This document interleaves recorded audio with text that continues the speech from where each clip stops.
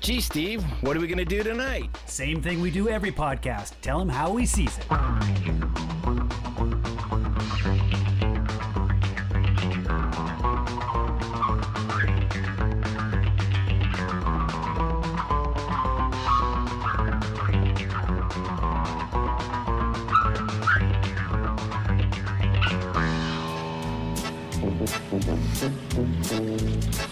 Merry Christmas!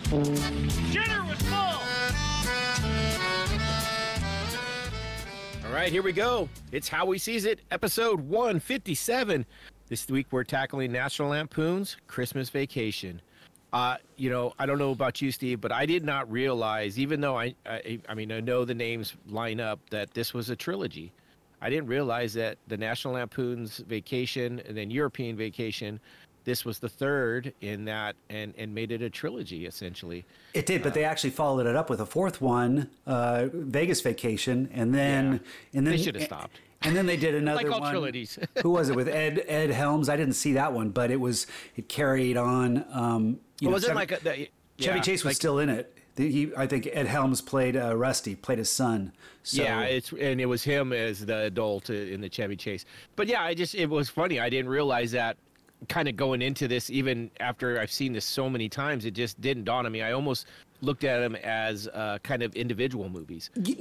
I think that's one of the things that makes this movie so special is that unlike so many sequels, even European Vacation just kind of regurgitated Vacation, the original Vacation, which is a classic, wonderful film, but European Vacation, I didn't care so much for it, but it seemed like with this, they said, well, in fact, I think it came from a completely separate script from that John Hughes had, that he had written as a kind of a short story, and he said, well, here, let's use this. But it stands out as its own thing. It doesn't quite fit into this, what you'd expect from Vacation. You expect, they're going somewhere, but no, it's a Christmas Vacation, and it's got its own original story. So it didn't feel like so much like a sequel. Another thing that shocked me, and this is probably because I'm not the IMD Steve that you are, and with all the film knowledge, is I didn't realize that John Hughes wrote this either. And that was in his wheelhouse. I don't think he was too enthusiastic about it. It sounded like he said they wanted to do another one, which was really just kind of a Chevy Chase vehicle, and I kind of dug this up and said, "Here you go." Oh, okay. That's kind of the way it sounded. And I think Chris Columbus was going to originally direct, but he didn't. Yeah. He wasn't very happy with. He didn't have a good relationship with Chevy Chase, so he waited until Home Alone came along. Yeah, I listened to some people talk about that, which I was surprised too, listening to some other podcasts. I only got 2 or 3 in. That Chevy Chase is a hated man, apparently. Apparently people just don't like him very much. A lot of people say he's really hard to work with, and then there's even a lot of claims of racism, sexism, and just homophobia and all these other and I was kind of surprised. He just doesn't seem like that kind of guy. But that doesn't surprise me. I tell you, I was such a huge Chevy Chase fan in the 80s with Fletch has got to be one of my favorite 80s movies. Vacation's classic. I don't think I saw it when it came out because it was R-rated, but I did end up watching it over and over again at some point. Spies Like Us. Spies Like Us is one of those. Spies Like Us, yeah. Caddyshack. He's there was one where he could do magic with and I can't remember the title of this one, but it was something that they played over and over on one of the pay channels I had when I was young, and so I adored it. And then he had the Goldie Hawn movies, Foul Play, and a couple of those. Right. But then I heard some rumors about his drug abuse during Saturday Night Live and things like that. And I almost kind of backed off of all the rumors because I didn't want to hear it. It's like, no, he's someone I love, and he's untouchable. So, come on, don't. Yeah, so I think I kind of turned my ears away from all that, and I've never really explored it. Yeah. Well, he's actually one of the Saturday Night Live alums that is just, he was of the era that is by most unapproachable. I mean, they were kind of the quintessential Saturday Night Live crew, him, Belushi, and those guys, and just Dan Aykroyd, sure, yeah. Yeah.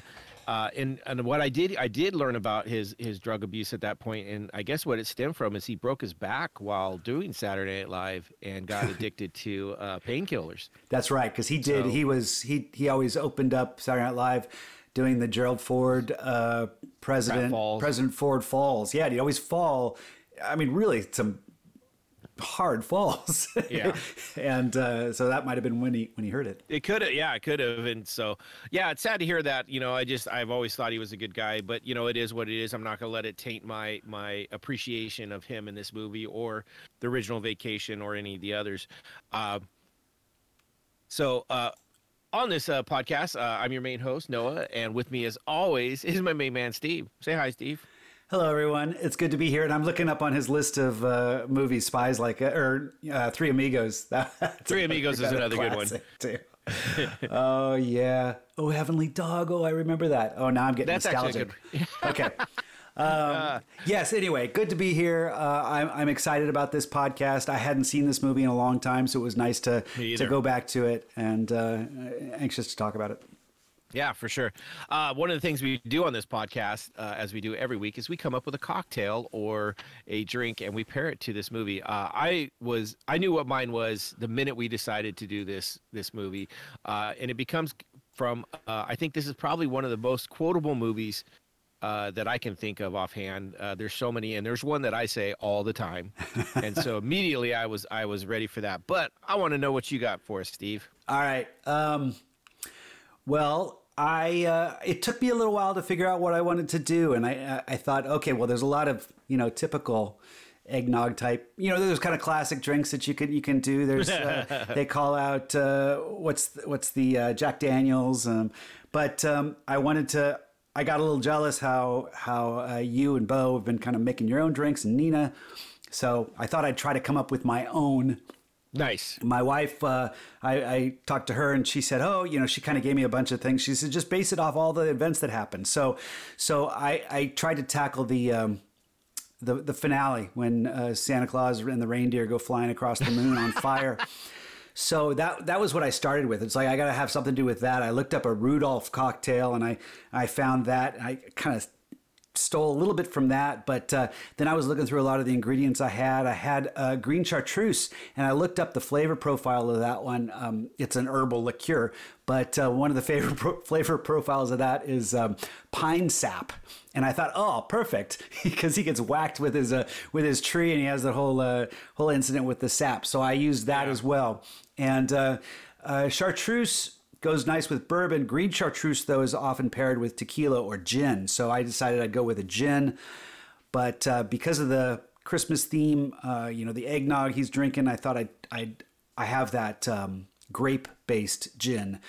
Gin is typically a grain-based. It starts kind of with a vodka base, and then you add botanicals and stuff. But this one I have. It's called Floret Gin. I think it's out of Sacramento. This was someone who came to Bottle Barn and actually sold it to me. Oh, there. okay. But I've really enjoyed it. It's a nice kind of softer gin, really tasty. And I thought, oh well, that's wine based or grape based is going to be kind of more like a brandy, which seems to fit with this sort of a cocktail. So I've got some gin base. That Rudolph cocktail called for some maraschino liqueur and Godiva chocolate. I thought, oh, that sounds good. And so I've got 1.5 ounces of the gin, 1/2 ounce of the green chartreuse, 1/2 ounce of the maraschino liqueur, 1/4 ounce. No, wait, I'm sorry. I think I did 1/4 ounce of the maraschino liqueur, 1/2 ounce of the Godiva chocolate liqueur. I threw a maraschino cherry in there to kind of represent Rudolph's nose. And then I topped it with a little bit of overproof rum and lit it on fire. And I call this the Flaming Griswold. I was gonna make a mug kind of like the one I saw in the movie that he's got those Wally World moose mugs. And I got excited about that, so I was going to put some ears on my mug. And I looked up online to see how to draw them. And sure enough, They sell them over At at Kohl's. Kohl's. Yep. Yeah. So I ran over to Kohl's and I got my Moose mug, my my Wally World mug that I'm drinking it out of. So That's and awesome. I put the maraschino cherry in the nose In the nose. in the nose of the moose, so it fits in there. So again, I call it my Flaming Griswold. That's hilarious. That's awesome. I tried it earlier because I was messing with the ingredients, and it was really tasty. It tasted kind of like a brandy, but this one I had trouble lighting it on fire because this I actually added a scoop of ice cream to kind of give it a little cream, turn it into a dessert, and I kept adding more of the overproof rum on top, and it wouldn't light. I finally kind of lit some behind it to make it look like it was on fire. So it's a lot stronger than I had planned Nice. than that early one I tasted. So That's hilarious. It's funny. I heard a lot of people talking about the Wally, the mugs, and I remember seeing those at Kohl's, and I did run down and get one. I kind of kicked myself when I was making my drink that I didn't, and I'm like, I'm glad that you got yours because that works out. For me, I was amazed when I watched this again because I hadn't seen it in a couple years. That there's so much stuff that stands out to me that I forgot so much of the rest of it too. Like I forgot that it had an animated beginning. yeah. That threw me off, and then just the whole. There's a lot of parts in this that I remember from movies, and I'm like, that's in that movie, and I just never even realized that. Oh my God, they're all from Christmas Vacation. The blowing up turkey, the going under the semi and all that stuff. I forgot all that was from Christmas Vacation. I remember it all from movies, but I just didn't realize it was all from here. But what I do always remember is Cousin Eddie. Okay. He's hard to Cousin forget. Eddie. It is. And there's just one line from him that gets me, and I say it all the time, and it's the shitter's full. So I know it was I'm in bad afraid of this taste. cocktail, man. No, it's actually a delicious cocktail, but it's just got a bad name. I looked up. There's a bunch of people that did Cousin Eddie cocktails, but I had to do a Cousin Eddie's The Shitter's Full, and so it's a take on a White Russian. And because I wanted to get that kind of look, it was a look thing, and so I started off with 2 ounces of a it's called Manly Spirits coffee liqueur. And it's a nice, it's kind of like a Kahlua style, that coffee liqueur. It gives me that deep brown color to start with. I went with, instead of just a regular vodka, I went with a double chocolate vodka. This is a 360s double chocolate vodka. Went 2 ounces of that. And then you got to go with eggnog if you're going with Cousin Eddie and Christmas Vacation. And I know you've had eggnog in the last couple weeks, and I was like, I haven't had any eggnog yet this season. So instead of regular cream, I went with eggnog. Nice. And then topped it off with a little couple dashes of chocolate, Aztec chocolate bitters. And so it's a basic take on a White Russian, but it's got some chocolate in there and the eggnog, so it gives it a little bit different flavor. I wanted to throw some chocolate chips in there just for visual, but we didn't have any of the chocolate chips, and I was like, that's a little over the top too. So, but I call this Cousin Eddie's The Shitter's Full. Delicious. It's a White Russian essentially, but just has a different flavor profile, which I played with several times before, with just different liqueurs. Sometimes I'll go with the butter shots, the butterscotch instead of either the vodka, or sometimes I've switched it out instead of the coffee liqueur, and those are both delicious too. I really like the eggnog in this one. I think it really brings a flavor to it that it adds a little to it, and I could have these all night for sure. I'm glad you did the eggnog. You're right. I had done a couple cocktails recently with eggnog, so I tried to avoid it, but that's why I ended up throwing the scoop of ice cream in. It really kind of screamed. It's got kind of a minty, chocolatey flavor to it, like a minty, chocolatey brandy, and so the extra cream, extra cold ice cream scoop. It's actually not milk based. It's I can't remember, but anyway, this is good. Like, this tastes like one of the coffees you would get at Starbucks with all the creams and the sweets and the sugars in it, with just a little bit of a kick to make you feel like an adult. Really delicious. Like I said, I could have these all day long, and well, I would get fucked up sooner or later, and I'd be out, dumping my new camper's toilet into the sewer drain. So I love it. He says shitter's full, but then the neighbors come out, and he's just as welcoming to them. Look, shitter's full. Yeah, he's like, Merry Christmas, shitter's full. It's one of those, just something about Cousin Eddie. He's hilarious in this. I mean, he plays such a big part in it, from him showing up unexpected, and that just, the look he gets from Clark when he's like, oh, Cousin Eddie, and they do it so well too, because it's like they're saying hello to all the different grandparents, and then they just keep moving, and there he is, and then it's just like a conversation, and the audience just slowly realizes it, and they realize it.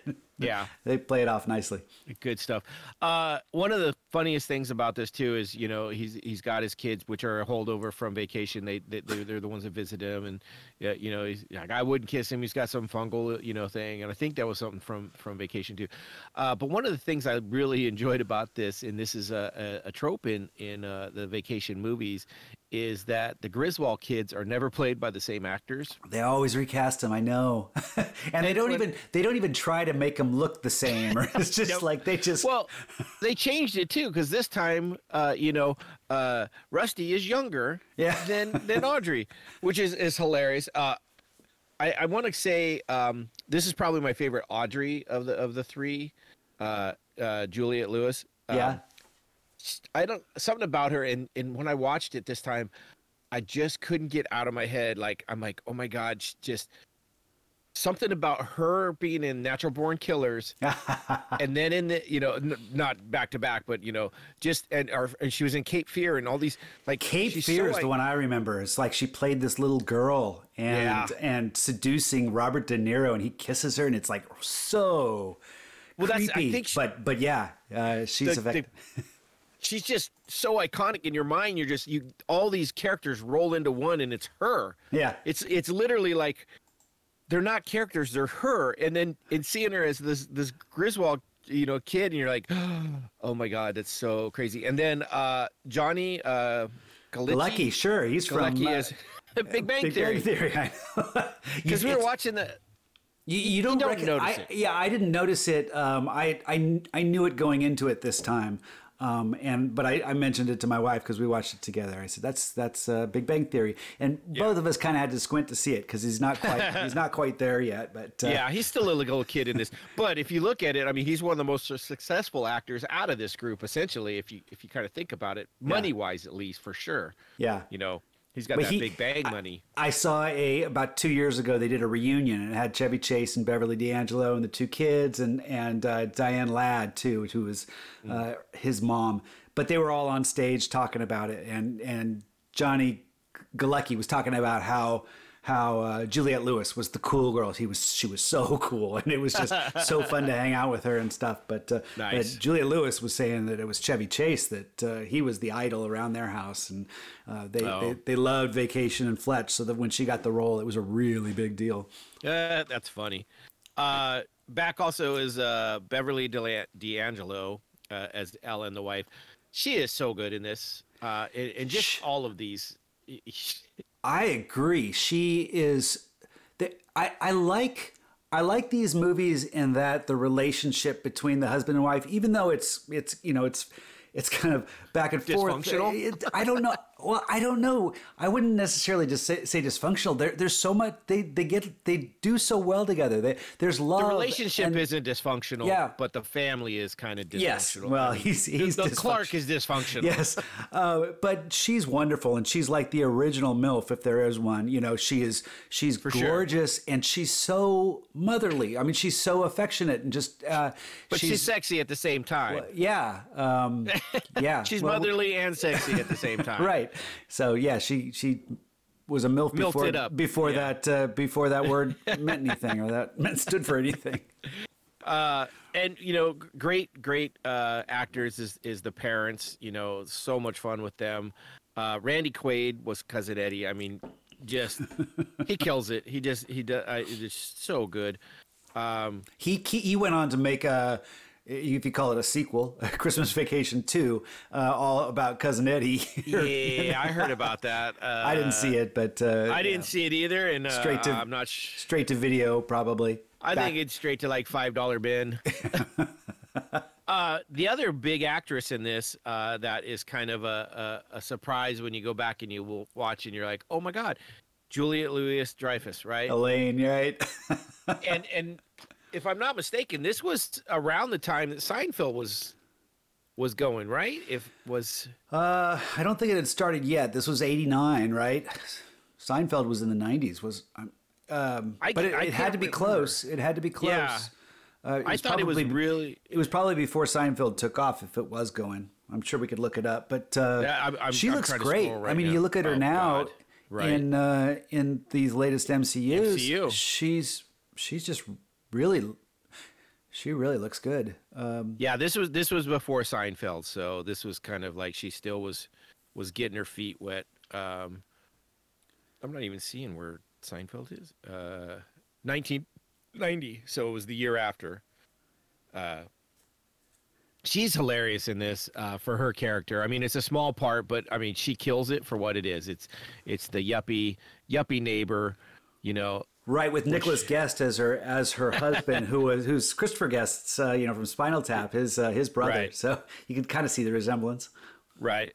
So just a lot of fun stuff. Now, like I said, when I was rewatching this, a lot of the first part of it I didn't remember. Like I totally forgot about them going and cutting down the tree. Now I remember the tree being a big part of it, like it catching fire, and then the squirrel being in the tree. I remember all that, but I totally spaced on them going and actually getting this.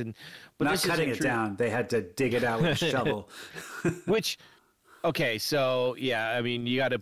If anybody's ever pulled a tree out or a stump, you know damn well that wasn't going to happen. Like but no, it is funny. It wasn't. There was actually a cut scene where they have to go and get a shovel from someone, the person that they're buying the tree that has the lot, that basically says they don't, because he tries to get a saw and he says no saws, but the guy gives him a shovel. Gives him a shovel. But I think it works better there because it is a little far fetched. Everything, there's a lot of physical humor, a lot of things that are a little outlandish. So you just kind of laugh and let it pass. Yeah, because you're right. I mean, I don't know how they get a tree like that out. The driving under the diesel. Yeah. Right. Yep. Which it's funny. I didn't even think about it watching it, but then someone brought it up. He goes, have you ever seen a diesel with that much clearance? I mean, you're talking, it would have to be like at minimum 6 feet high underneath, and they just don't run like that. So it's this made it look like impossible. It was a log, a big log, and they just had a back and a front and nothing under. It was for the visual gag. It was. I think they had done it before in Cannonball Run 2. I had seen that same stunt. But it's funny and it plays off well. And I didn't even realize this until I saw it again. Is we get the iconic jump with the station wagon, because he had it in Vacation, right? And you get this one, but it's just snow covered while they do it, which is pretty funny. Yeah, and they get it just like in Vacation, where when he falls asleep at the wheel, and they go off roading, and then when he wakes up, it's like they're at the hotel. Here it's the same thing. He jumps and lands. It's like, oh, we're here. Yeah. Which, another callback to is him flipping off the truckers, where instead of he's distracting his wife with and then the girls are on the side. So it plays a little bit back into Vacation, so it gives you a little of that nostalgia. Yep. Still real fun stuff. I enjoyed all that. It's like I said, I've forgotten so much of that part. Because I remember so much of the iconic stuff for me. It was interesting, the beginning. I was like, oh God, I forgot about that. I forgot it. And then we get into the second half and I'm like, okay, now I'm remembering all the stuff that is going on. So yeah, it's pretty good.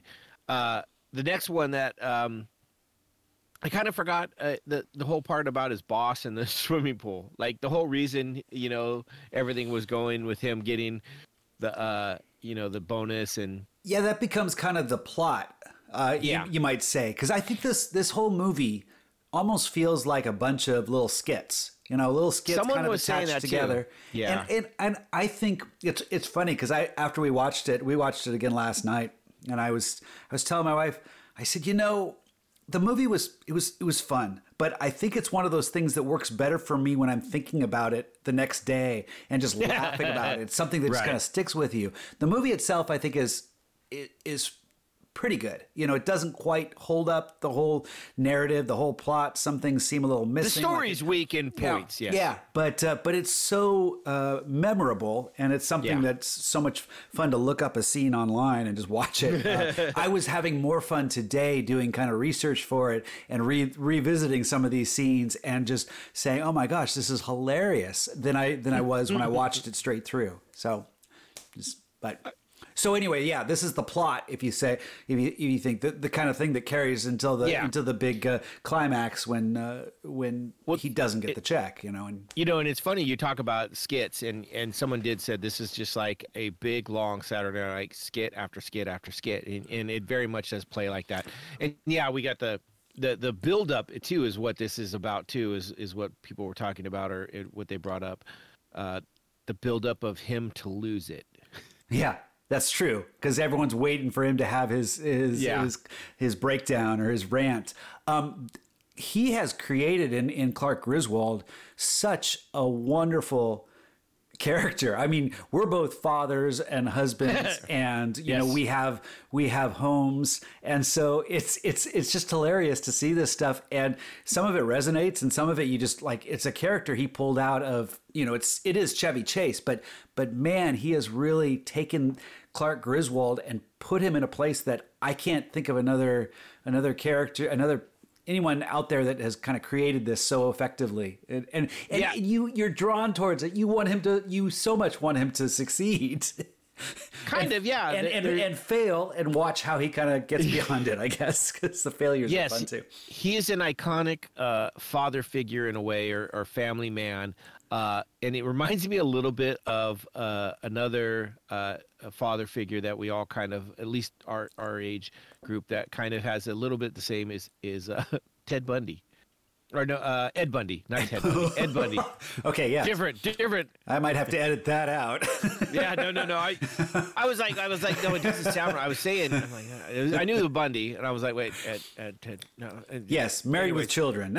Yes, but it's the same kind of thing where it's like the breaks just never happen for him, and he's that sarcastic guy, and but he still loves his family, whether he shows it or not 100% of the time. He's still always there for him, kind of thing. And he's got a much more negative presence though, which is hilarious. Whereas Clark Griswold, he's like the ultimate optimist. Everything, that's debatable. Okay, he puts on a shiny outside, but if you can look past it, he's not that happy. He's putting on I'm happy, everything's good. I'm that, but really down deep, he's Bundy. He's like, fuck these people. This is bullshit, But he's trying to be that. I'm gonna let everything be great, and I'm gonna do this so everybody has fun. We've all been there. Like, how many times is like, everything's going just sideways for you, and you're like, I hate this, but you're still just doing the thing for your kids and your wife and your family to make sure that it goes the way that they want it to, or on a vacation or whatever it was. Right. Yes. You're stifling. You're like, I am going to blow this place up for their sake, and that's what I see in him. I liked seeing that he was a little bit more confident in his. Well, sometimes these people that are all about wanting to make everyone else happy, they become they're more weak in their own right. They're kind of more passive and don't stand up for themselves. Whereas right off the bat, you get him telling his neighbors to shove it up your ass, and I don't mean I'm not talking to you. I'm not talking to you. I'm talking to her. Yeah. So he certainly, and that wasn't like he just like, and then he's got the Jason mask on, the hockey mask, and then he cuts the tree off with the chainsaw. So I mean he has a lot of he's not he's not submissive. And, No, and no, I not like at seeing all. more of that. I think in the first movie, you could question whether or not he's just one that doesn't want to stand up for himself. But here you saw, he's fine about that. I saw that one, and someone complained about saying like he was a little over the top in that, like he was a little bit, he'd already snapped, and I was like, no, he was already at the point where he's dealt with these neighbors for a while, and they don't get along because they came out right off the bat. Oh, this motherfucker, they were already talking shit, so that they've had interactions with each other before. So he was playing the polite neighbor, but that polite neighbor in the way of saying, yeah, politely fuck you, and so. Which I can see. I don't play that as well. I forget the polite side of it. So I understand that. But I thought it worked out great, and I thought it was a great line and way to go through it. So I thought that was fun. Speaking of the neighbors, very, very interesting stuff that went on with them. One of the most iconic scenes, and this is one of those ones where it created a buzzword essentially for anybody who overdoes it a little bit with the Christmas lights, right? They Griswold that shit, or they did but the house that lights up, and them in they're tripping over everything and falling down and stuff like that. It's funny, but then when you go back and think about it, it's like, really, it's just lights. I mean, it doesn't matter how bright it is. It's like light's not going to trip you, but it's still pretty funny the way it goes. And as a father, as a electrician, as a safety person at work, watching and seeing that plug in the garage just hurts. Oh, it was so hilarious. And when he's got the little staple gun and he's like, he's just like slipping around, and it's like, oh, you're just waiting for. But there's so much, but the plug sticking off the wall that it's got like adapter after adapter after adapter on it. I'm just like, it's so exaggerated, but that's part of the fun of it. I mean, and even when the house comes on, it even cuts to the nuclear power plant having to like turn it up to 11 a little bit, because the whole town goes down, dims until they can replenish. That's one where there's some sound effects in this movie that work so well, and that's one of them where the lights go on and and then you hear the power go no at the same time. It's kind of like a dual sound effect kind of thing. Or at least that's what I hear. I don't know. What was that? What was it? THX. Remember the THX logos? And but then there was one that actually where it goes up and then it starts up and it goes, and then it breaks. And for our younger audience, if we have any younger audience, THX before movies, they used to do the little blurb that advertised the sound system. THX sound was a big one, and they had this little animated thing. It was a robot guy come out. Yeah, it was 3D animation. And or at least. It was digital animation, I should say, but a little robot guy. But then he does the Griswold where he has to plug it in to get it back to get it working again. And it's true. That's what it is. But I mean, and that's the same kind of sound effect. So when you did that sound effect, that's what it reminded me of. But that's, I mean, to me, anytime, there's two phrases that we like to say when we see houses that are just over the top. It's either Christmas threw up on that house, or they Griswold that shit. And so it's one of those funniest things. It's just like there's a lot to do with that too. Him falling off the ladders, him stapling, but then even the first time he goes to do it, all right, drum roll, and every one of them is like their own. Like no one has the same cadence for any kind of drum roll. They're all doing these completely different. Yeah. It's like how many different drums are out there? But it's it's just funny. And just 25,000 lights. 25. Yeah, no, I just 250 times 100. It was. I think that's just so obnoxiously hilarious. But that's the extreme that Clark Griswold goes to in order to just create a spectacle. And well, I mean, and we also get that heartfelt portion of this film, which starts off kind of slapsticky and funny, where he's up in the attic and hiding the presents, and and then he gets locked up there. which then turns into the little stuff where he falls through the ceiling onto the bunk bed, and but then he ends up finding the videos, the old 8mm movies or whatever they were. And even before that, he finds the old gift that he was hiding gifts, and he finds like a Mother's Day one for his wife or something to that, or maybe it was for his mom. I don't know, but that was kind of sweet. Yeah. So we got that moment. Which was kind of cool. My only problem with that is when he fell onto the bunk bed, he's like, why didn't you just go out that way then? Yeah, I know. Well, maybe it's because he found the movies and decided, who cares? I'm stuck up here. Let's enjoy. And the only other problem I have with it, which I know they did for a laugh, is who sits on the damn ladder?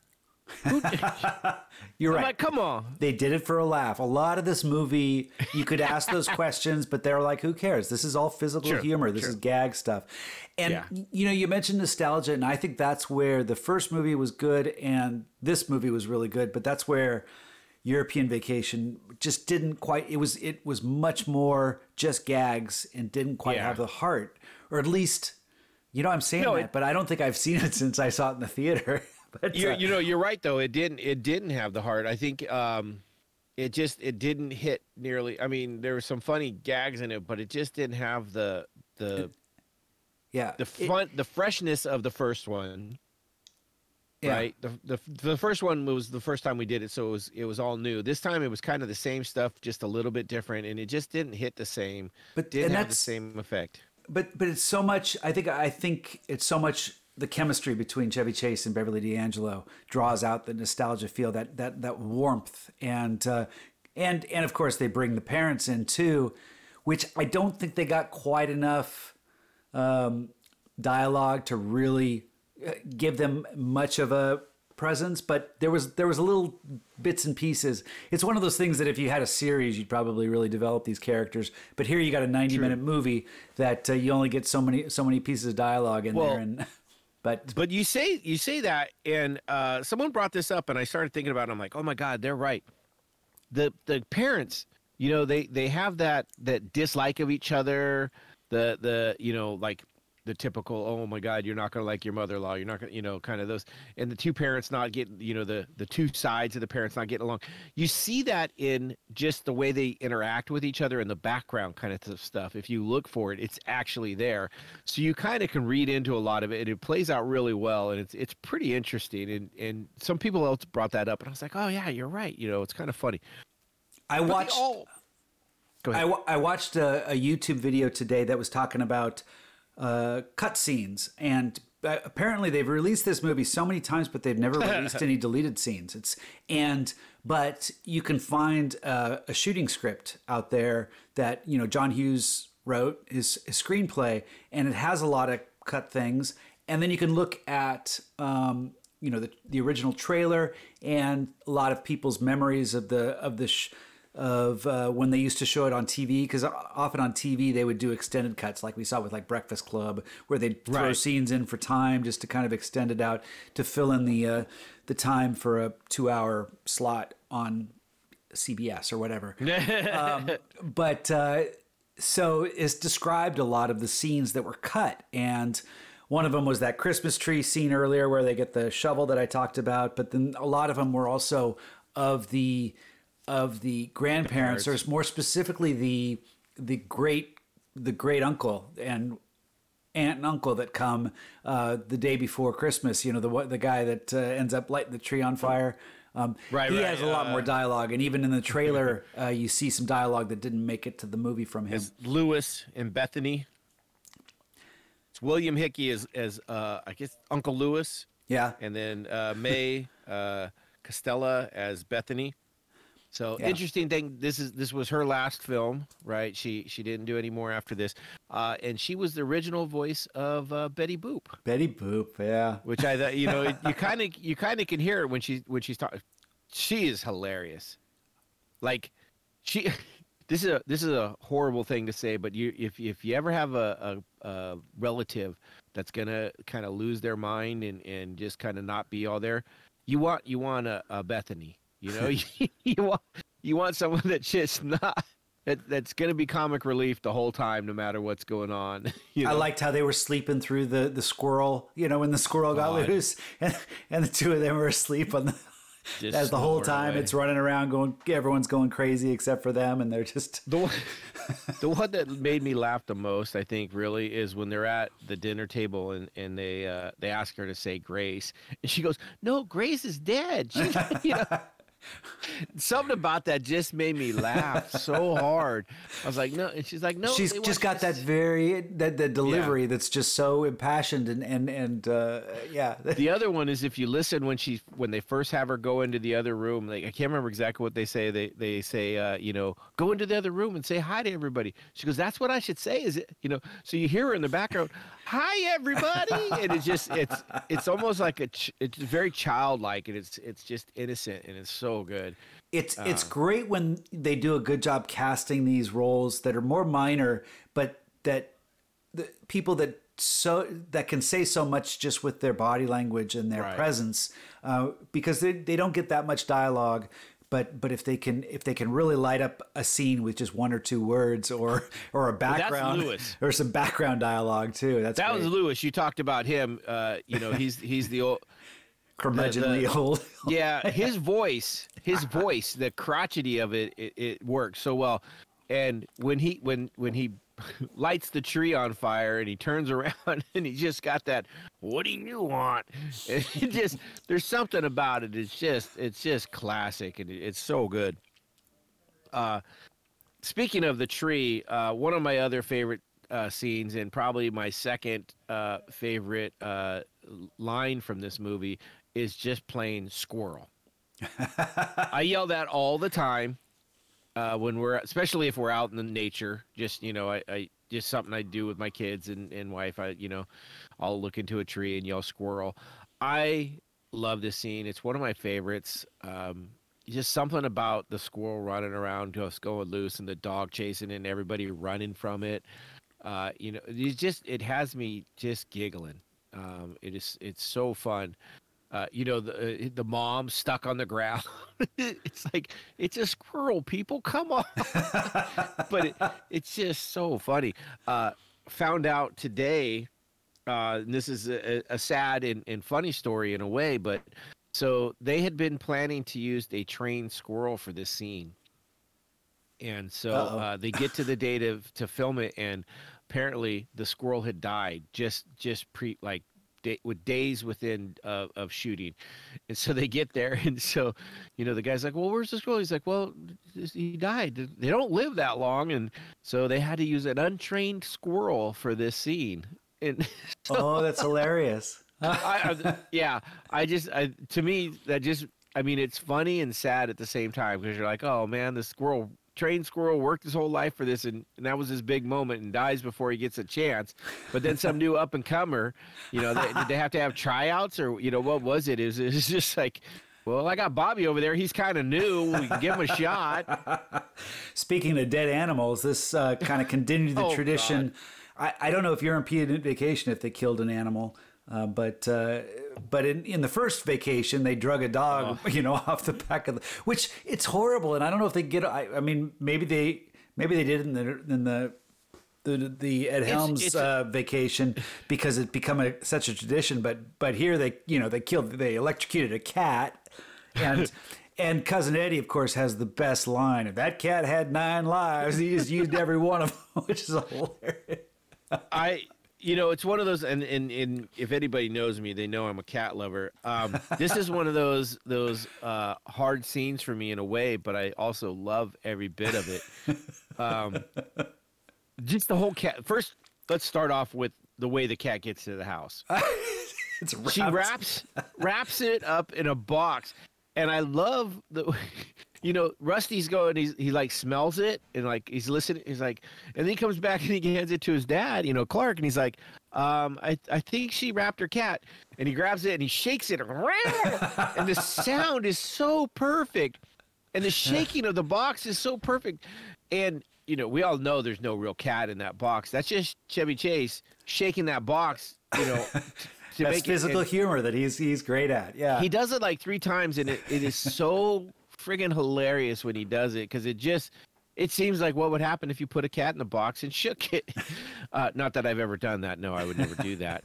But it's, but it cracks me up to think about. It's funny. But yes, it's an iconic scene too. Chevy Chase has this great. I mean, he is able to be warm and slapsticky kind of in the same moment and have that bumbling idiot look on his face, and you just but he does physical comedy so well that you're not really worried about it not being real. It's just, it feels there's enough warmth to it, the way his delivery, that you still love him for it.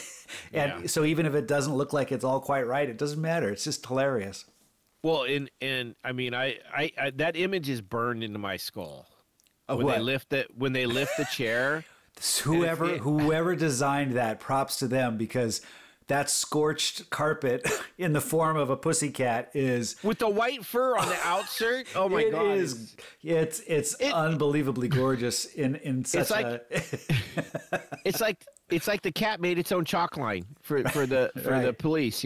It's so perfect and so iconic. I believe I've seen that used as the cover art for National Lampoon's, like on a DVD or something like that. It has that scorched cat. I mean, even Chevy Chase on the cover of this has that same pose, like he's being electrocuted by the Christmas lights. So, well, and that's what I think I've seen I've seen someone do that same kind of pose, but it's the cat. It's that picture of the cat, and I was just like, that's hilarious. It's too funny.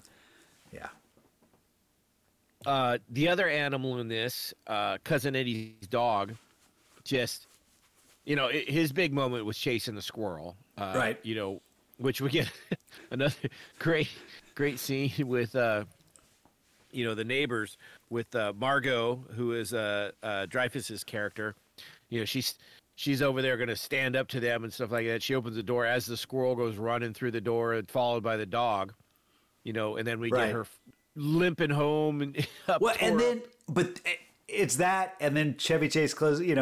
Clark closes the door, and he's like, "All good." He's got that look on his face that's priceless. Yeah, it works so good. And I love the fact that she goes over, because they had the argument. You go over there, and the guy's like, "No, you go," and she just comes over and then decks him. I mean, it works for that couple because I mean, they're a couple you love to hate.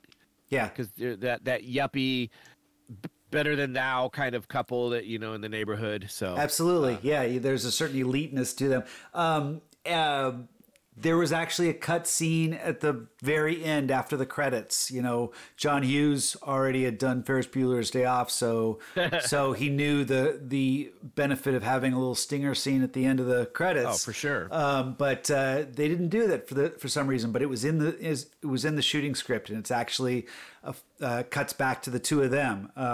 Margot and Todd as the neighbors, where they're finally kind of recovering from their own, everything, the lights and everything that had kind of gone wrong. And now they're like, oh, everything's okay. We just got to get through tomorrow. I'm sure Santa's still going to visit or something like that. And then the big flaming Santa Claus comes crashing down through their roof. And that's the end of it, which I don't know why they cut that, or maybe they never shot it because it's not hilarious. easy. Maybe it didn't turn out very well, but that seems like a great little finale after that. Would have been awesome. That would have been good. Another scene that I didn't remember that was actually from this, but I know this scene, or at least the portion of it that is so ingrained in my mind, is when they cut the turkey and it just like, I know. You're like, what? What it's like it dissolved in there. I don't know what happened. It turned to steam. Yeah. So, but that scene, that picture of that turkey doing that is ingrained in my brain, and I totally forgot it was from this, and I was laughing again, and then the part that got me though is the scene afterwards, and it's them all around the table trying to eat the turkey, and everyone's doing a little something different, like they're chewing on it or putting, dunking it in the water, and whoever was the Foley artist that had come up with the sound of them all chewing too, that really worked, because it just sounds like they're chewing on keys or something like that. Yeah, it's funny. It's there's so many little parts. Like I said, I forgot because they have such iconic moments in this movie that are so huge. The squirrel, the shitter's full, the flying reindeer, the Jelly of the Month Club. There's just so many like the gift that keeps on giving. Yeah, so many classics that you just forget some of these other ones. One of the other ones that I always remember, and it's kind of funny. I found out about this too a little bit. So Ellen, Beverly D'Angelo's character, the wife, when the FBI agents all come in and surround him and they tell him to freeze, you get Clark standing there, standing straight up, and she's kind of bent over and just has a grip on his nuts, right? Just cupping his balls. I know it's and it's funny, like they don't really draw attention to it, but it's there if you notice it, and it's funny because it goes on because it's back and forth a couple times, and then the wife of the boss shows up, and she reaches over and shakes her hand, and then goes right back to his nuts. Apparently, they shot that scene a couple times. She only did it the one time, the first time, and that's the one they ended up using. So. It was just pretty funny. I can't remember if European Vacation what it was rated, but for the first movie, Vacation was rated R. And okay, if European Vacation was rated R as well, this one they went down to a PG-13. So they were certainly going for more family friendly fare. Right. I noticed that besides Cousin Eddie and besides Dad's reference to Jack Daniels, they don't do any. There's no drinking really, except the eggnog, but you don't know if it's laced with brandy or anything like that. Who knows? Right. Could just be eggnog. And also, I know that in the first Vacation, you get the shower scene where he comes at his wife with a banana, like Psycho, and can I wash your back? Can I wash your front? But you get a flash of Beverly D'Angelo, and I think in a European Vacation they had another boob flash too. Whereas this one, Rusty gets flashed. Okay, whereas this one, it's much more wholesome. What do you think? Do you think it works? I think I like R-rated movies that can kind of show what they want to, but for this one, it's a wholesome movie, and I like that they kind of kept it a little tamer there and didn't, because they have that scene where he's having that fantasy looking out the window, and they cut away like right when she's coming out of the pool, or you get a little side boob. That's about it. You know what that is, right? That's Fast Times at Ridgemont High. It absolutely is. It even down to the frame rate of as she's coming out of the pool, but it's almost a little disturbing because the little girl comes in and sees him, and it's got a full shot. Well, that's where the full body shot, and he turns around, and you're expecting her to like look down and see he's got an erection or something like that. But they didn't do that at all. Instead, they had like a little heart-to-heart conversation. It was almost a little uncomfortable for me to see the transition from the his little perverted fantasy, which I think it's fine. I mean, the fantasy's fine, but it's if you're a father and you turn around and here's this little girl that's caught you in the midst of a fantasy, it's an awkward situation. It's a little uncomfortable, and to see it play out like that, I thought it was. I loved it. I think it was played out perfectly. I'm glad they didn't like draw attention to his erection or anything like that. I think that would have been and that's what was perfect about it is they gave that Fast Times at Ridgemont High as much as they could without losing the PG, and perfectly done. And Randy Quaid showing up there and just like, cheers, he kept making eyes at Clark. I kind of kept expecting Clark to kind of like abashedly wave a little bit. They did a great job with that, and I love the fact that the way they did end it, because it's like Clark is a little, he's a little randy for the dad, he's like, oh, but it also ends wholesome where he then, really shows that he's a family man, even to a cousin, essentially, right. And so I like that. I mean, we also got the scene where he's in the I don't know what department store. Sure. Yeah. And he's looking at underwear. The scene is who sells underwear at a perfume counter. It seemed kind of strange. Well, no, I guess it would be a lingerie counter essentially. Okay. Yeah, I mean, maybe I don't know if Back it in the made me day, wanna who go- knows? Yeah, I don't know. It made me want to go Christmas shopping. I'm not gonna lie. Like I'll go find some underwear for her. But it's funny because I mean him just stumbling over and it's funny. I was listening to one podcast and they were saying this scene was one of those things that everybody wants in that Christmas movie. They did what no other Christmas movie could do, and that was give us some boobies. And I was like, yes, yes. It was hilarious, and I thought the way they talked about it just made me laugh. They were like, yeah, step your game up, Home Alone, and all the kind of other things. Thought that was funny. But no, it just him bumbling and stumbling. It was like, oh yeah, nipply. Oh, just going on and that was all in John Hughes' script too. That was pretty was much it? word for word. Yeah, I would have thought some of that would have been Chevy Chase going a little ad lib, but no, that was straight. I from love the when he page. gets busted.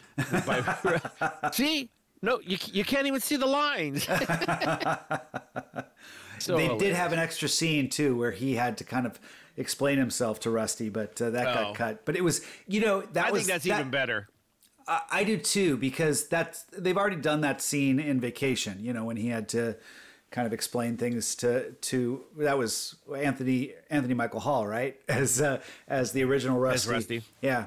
Probably the best Rusty. So this is a Christmas movie. This ties to another famous Christmas movie. I'm not sure if you noticed this, but the house that the neighbors were in is the house from Lethal Weapon. So that I didn't know that. Is it when you say the house from Lethal Weapon? There's a lot of. Is it the one that blows up with the toilet that? I think so. Yeah. I'm sorry. Where they have to jump into the. That's where Danny Glover's character is sitting on the toilet. He's on the toilet, yeah. And he has to jump into the bathtub and throw the blanket over himself. I think it's the same one if you look from the front. It's just something someone else brought up, and I was like, oh, that's pretty funny. It ties to that, so that cool. Just makes it a one big world kind of thing. Just kind of interesting. One thing that I didn't, there was he goes sledding, and which I think the introduction of the sledding is hilarious when he takes off at like light speed. Right. What frustrated me about that was they kept intercutting back and forth to light speed and then slow speed and then dragging speed. It just seemed like if they're gonna stick with a gag, just go with it. I didn't. Yeah. It was tough to see that go back and forth between so many different speeds, and I wish they kind of just carried it through at the same crazy, insane speed. So this is something I completely had forgotten that was in this, and I saw it again, and I was like, that scene could. I mean, his introduction to what he did to the sled is funny. Yeah, just the idea of the coating for the lacquer or something. Yeah. Flake lacquer. Well, yeah, that cereal was funny. flakes. Yeah, and when he first launches, it's funny. Then it got kind of stupid. They should have stopped there. That was enough for the gag. In fact, they never really had anything funny beyond that. No, but here's what they should have done. They just bookend it. They had it bookend perfect. Cut out all that middle. Him taking off like a frickin' rocket and then picking up the sled that's all burnt out through the bottom. Yeah. That's all they needed to do. Well, or you just cut straight to Cousin Eddie saying bingo or whatever he said at the very end. Well, I think it would have been funny to show the sled with all the whole, it went so fast that it burnt itself out. Like that would have been funny. But yeah, you didn't need all the jumping through everything and they had to do that. Yeah. And he's going towards a Walmart and nothing happens except he bursts into something. So you say, oh, okay, that's just gratuitous product placement, obviously. I thought about that too. And I was like, Walmart in 89?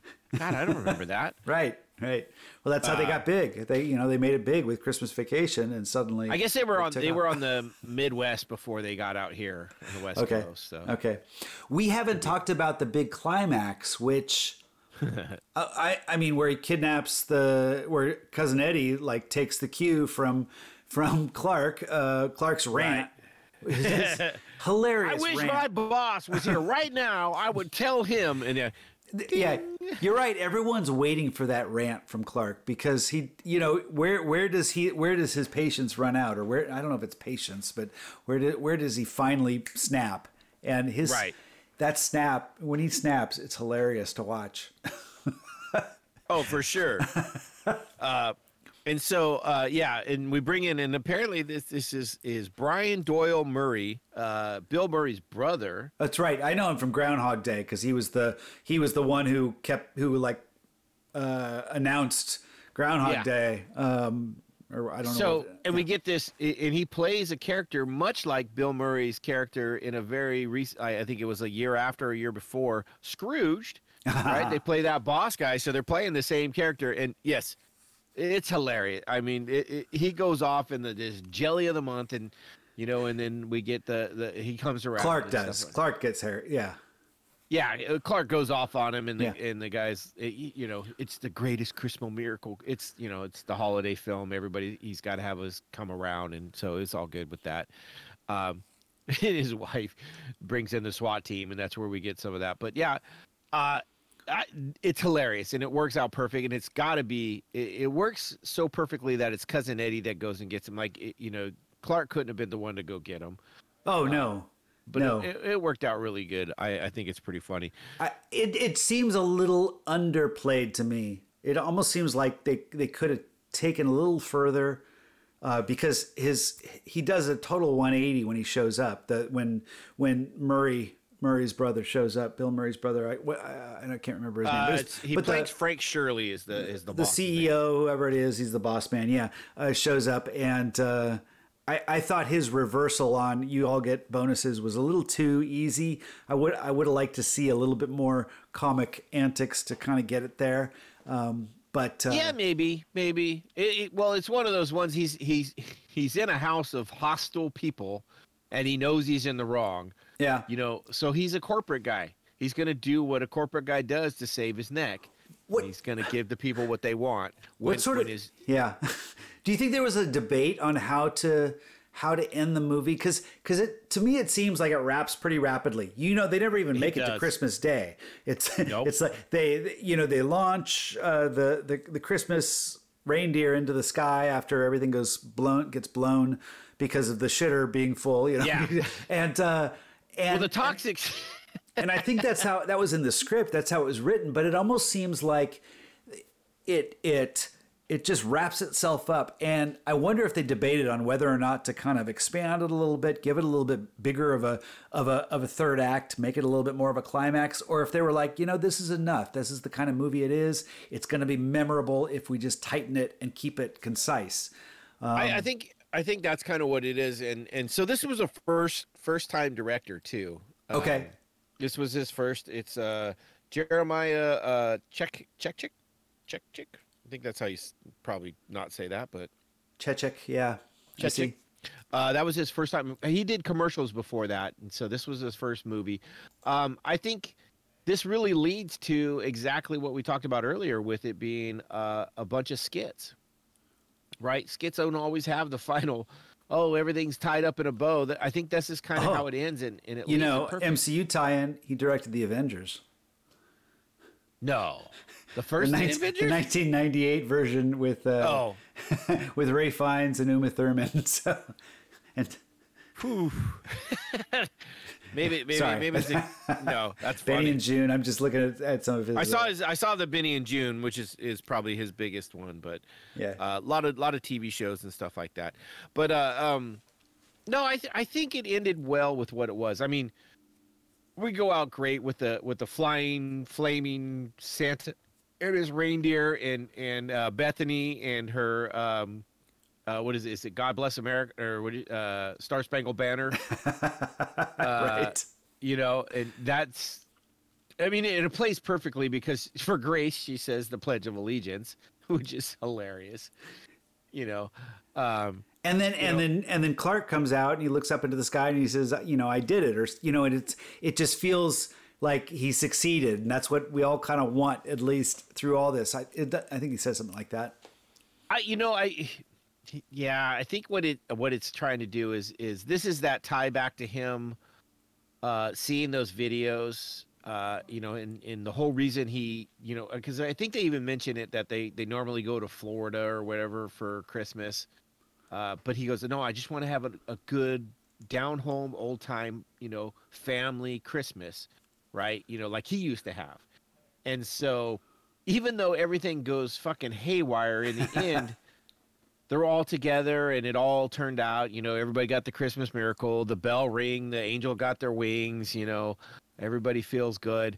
And Rudolph led that sleigh tonight, you know, flaming and probably screaming as they're flying through the air. But, you know, it all ended up with a you know, a fabulous Christmas Eve and Santa flying through the sky. That's right. Because I think didn't he say something? What did he say to cousin Eddie's daughter Ruby? He says something about Santa, you know, because she said something about Santa not coming, and you know he mentioned something, and that's where the Santa flying through the sky, the tie-in, I think is. Yeah, if you've been good, Santa's going to beat. Well, I don't. Does he say something like that? Yeah, it was pretty extreme. I think a part of me was like, oh my God, you're lying to this child about Santa almost to an extreme. But there's a warmth to it. It's about the Christmas spirit, and I think that's fine. Yes, and he's great with that. And the conversation he has with Eddie in the store about it, you know, it's like, hey, you know, what do your kids want? You know, I want to help out. He's got a list. He gives him a list, and he goes on, and then he goes, and get yourself something nice. I want to get something for you too. I was just like, fucking Eddie. Oh my God. I was like, real tomato ketchup, Eddie? Nothing but the best. It's just one of those, it's like, Eddie is such a perfect character for what he is. You're like, but yeah, the whole thing is just, but yeah, I mean, that's we get tidbits of Clark Griswold's the perfect, you know, family man for Christmas. You know, he wants to make sure everything's right, and he's doing all the things, and just every step he takes, something smacks him in the face. You know, it's like a Looney Tune. Literally cartoon. up in the attic. Right. He keeps running into the pieces of wood that comes slamming into his face. Yeah, no, oh God. So I was in the attic today too. I had to do some emergency electrical work, and yeah, that came up I'm because sure this movie was on your mind. Luckily, I can't walk. Well, I don't know if luckily, but I can't walk up in my attic. I have to kind of crawl. Yeah, but I have those same kind of planks, and I was like, God damn! If one of these smack me in the head, I swear I'm gonna just ruin this house. I was putting my Christmas lights up a couple days ago on the house, and we hadn't watched this movie again yet. We didn't watch it till last night, but it was still on my mind, remembering it from when I was sliding a teenager off watching this movie. Yeah, well, I also have issues with him the way he staples those. Well, yeah, that's the electrician in me. I'm like, oh God, you just no, God, stop. Okay, classic movie. It's one. I remember watching this. Did you see this in the theaters, or is this one? I did. You did. Okay. Yeah. That was your time frame. You were a big movie watcher, kind of like you used to be. I mean, recently you would be always at the movies. This is '89, yeah. So I would have been. This is when I was at SDSU in film school. So and I was a huge Chevy Chase fan. I mean, Fletch was so quotable in high school. I had a friend that we would have, that's where. Babar, how many B's to B-A-B-A-R? That's where the three E's came from, and and how he sees it, because we kind of played off of that quote. It went through some transitions with Flight of the Conchords, but anyway, but I mean, he is. Chevy Chase is so quotable in a lot of his movies. I'm a big fan of his first movies. Rarely a fan of his second movies, because Fletch Lives. Stunk. European Vacation didn't do it for me, but this one I think is kind of a diamond in the rough as far as a sequel goes, or a trequel. So trequel. Well, it's Christmassy. I like that. It's a Christmas trequel. A lot of people were debating whether I wouldn't even say debating, but saying whether they preferred the original Vacation or this. If they had to choose one as their top choice, where would it lie? Like for you, I'm curious which one would you say is the better of the two? The original. I think it resonates more as a satisfying plot movie. The characters are very developed, and it introduces us to these characters in a way that this movie, I think, stands out, like I said at the beginning, as an original sequel. It doesn't try to regurgitate, but it still kind of follows. It plays homage to some stuff, but right. not regurgitate. And I don't think its plot is quite as tight, but it has more resonance because it's become a Christmas classic because of these skits that kind of we can replay in our minds over and over again. But no, the original was my go-to, and you get to see a little bit more of Beverly D'Angelo, and that's funny.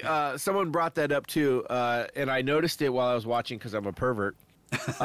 When she's got that shirt that just kind of has that opening in the front, that kind of, if she tilts just a certain way, you get a little bit more of a boob shot. You're talking about Christmas Vacation? Yes. Well, and then the overhead shot when they're in bed, and he's got the magazine that keeps sticking to his hands because of the pine sap that's all over him. But yeah, you can kind of see through her blouse. And I adore her. I mean, she brings so much warmth to it. But yeah, I'm kind of got that little bit of pervert in me too. So it's all just good. And I was a teenager when I saw this movie. So how can you not be a little bit turned on by Beverly D'Angelo? Well, that's what I mean. Is cute little overbite too that she owns. They went as far as they could without just giving us another shower scene. You know? Or the video. We didn't get the video from European Vacation. Well, yeah, and the original Vacation they had Christy Brinkley was the woman, but but for me it was still Beverly D'Angelo was the one. I think you're right. That got me more excited. I think I'm right there with you. I would actually have to say this is probably my favorite of the Vacation movies. One that I watch more, just because the second half of this movie to me is just laugh nonstop for me. The first half there's some stuff I'm like, oh okay, I could cruise through it, but the second half, when we hit Squirrel, the cat, Cousin Eddie and the shitter's full. It's about when Cousin Eddie comes out and says the shitter's full. From about that point forward, it's just almost nonstop, just laugh after laugh from me. The turkey, them eating the turkey, just the house lighting up, the Santa Claus flying, just all of it just makes me laugh so much. Yeah. So this is a classic. If I'm not mistaken, this was in my top 5 when we did our holiday special when we were still real new to podcasts. I think it's in our early. But that was a good podcast. I think we had a lot of fun with that one. Great. It was so fun. But I was just saying that's one of our early ones, and I think that still holds true. You could probably listen to that today, and those 5 holiday specials we talk about probably still are in that same position. I don't know if anything's overtaken any of them yet, personally. I think when I did it, I tried to come up with different genres for each one. You did. Because I didn't know how to rank them otherwise. I was trying to put them in a different category. But yeah, it was so much fun because and we had the whole Die Hard debate too about whether Die Hard's a Christmas movie or not. Which that's a hill people will die on one side or the other, and I'm like, all right, yippee-ki-yay, motherfucker. Bruce Willis is not a fan of the whole Christmas idea that Die Hard is a Christmas movie. He says it's a Bruce Willis action flick, yippee-ki-yay, motherfucker. That's what he says. You know what, though? If it wasn't Christmas time, that movie wouldn't have happened. Just going to say that. Without the Christmas party, wouldn't have happened. Yep. So, good stuff. Fun Christmas shows. This it's that time of year. Hope everybody's having a good holiday season. Hope everything's going well. Mine will be complete as of Saturday, so I'm going to be ecstatic. You're wait, what? You're what? I've been redoing my kitchen. Right, I know that. Is that what you're referring to? Okay. Yes. Saturday is the Saturday is the big day. reveal. Yeah, we've got it enough that it's there, and it's not finished. Like the bows and the stuff isn't on it, but the base is there. Got all the cabinets in, got the floor in, got all the wiring redone, got the sink running, and just every time I take a step forward, something smacks me in the face like that fucking plank up in the attic, you know. but we're getting there. So yeah, once this Saturday hits, then I can actually sit back and enjoy the holiday season for the last week of that it'll be. Nice. So I'm excited. I still have got in my Christmas movies. I've watched my Santa Claus. I watched Elf. Did you watch the new Santa Claus? The series? The Clauses, I think it's called, right? Yeah, it's a series. Oh, is that what it is? I didn't know it was a series. Yeah, it's on Disney. It's like they're like 40-minute run little clips. They're doing weekly releases, so they probably only have 1 or 2 left. It's not going to be I got to go back and watch that like it is with the original, but it's nice to see Tim Allen again. It's nice. It's nice to see some of the idea of it. I watched Confess Fletch. We've been talking about Chevy Chase and Fletch, but Confess Fletch is a new movie that I think it's on Amazon Prime. But John Hamm plays the Irwin something Fletcher. I can't remember his middle initial, S. In the new iterations called Confess Fletch. I thought it was pretty good. He's not Chevy Chase. He kind of takes it, right. But it's a little bit more resonant, probably, of the book, whereas Chevy Chase tried to own it a little bit more as his own character. Gotcha. And that was good. And I also saw Everything Everywhere All at Once, which I need to see that. I've heard about it. It's Michelle Yeoh. Michelle Yeoh and the kid from Temple of Doom, the little short round plays her husband, and she's a power. Yeah, and it's also got what's her name from Halloween? Jamie Lee Curtis. Jamie Lee Curtis is in it too, but it's kind of comes across as an interesting, almost like a multiverse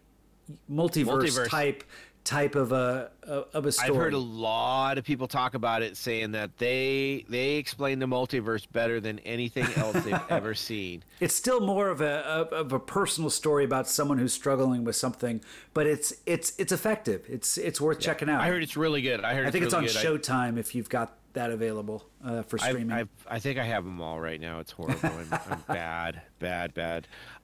Yeah, no, I still am going to be. I got a couple more Christmas shows to watch.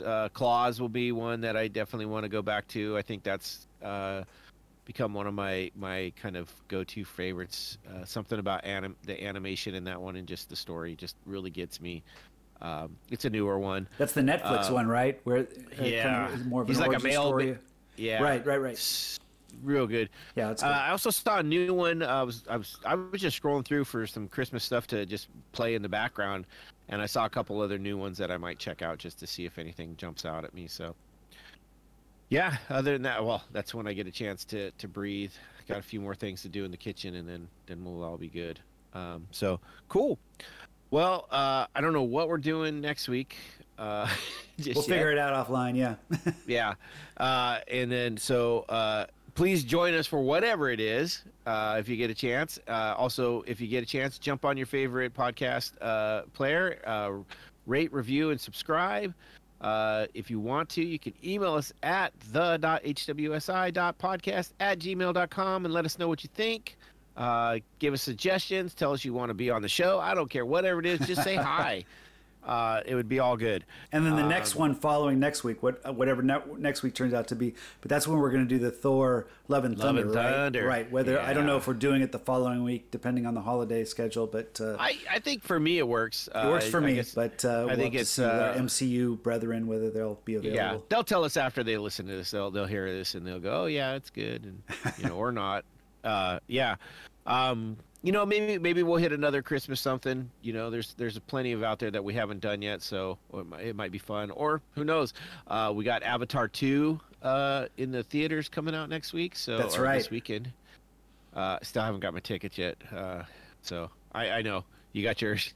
I got mine. Yes, and it is 3D that in the screen. So I think that's why I texted you that I'm seeing it and it's in 3D Yeah. if you want to join.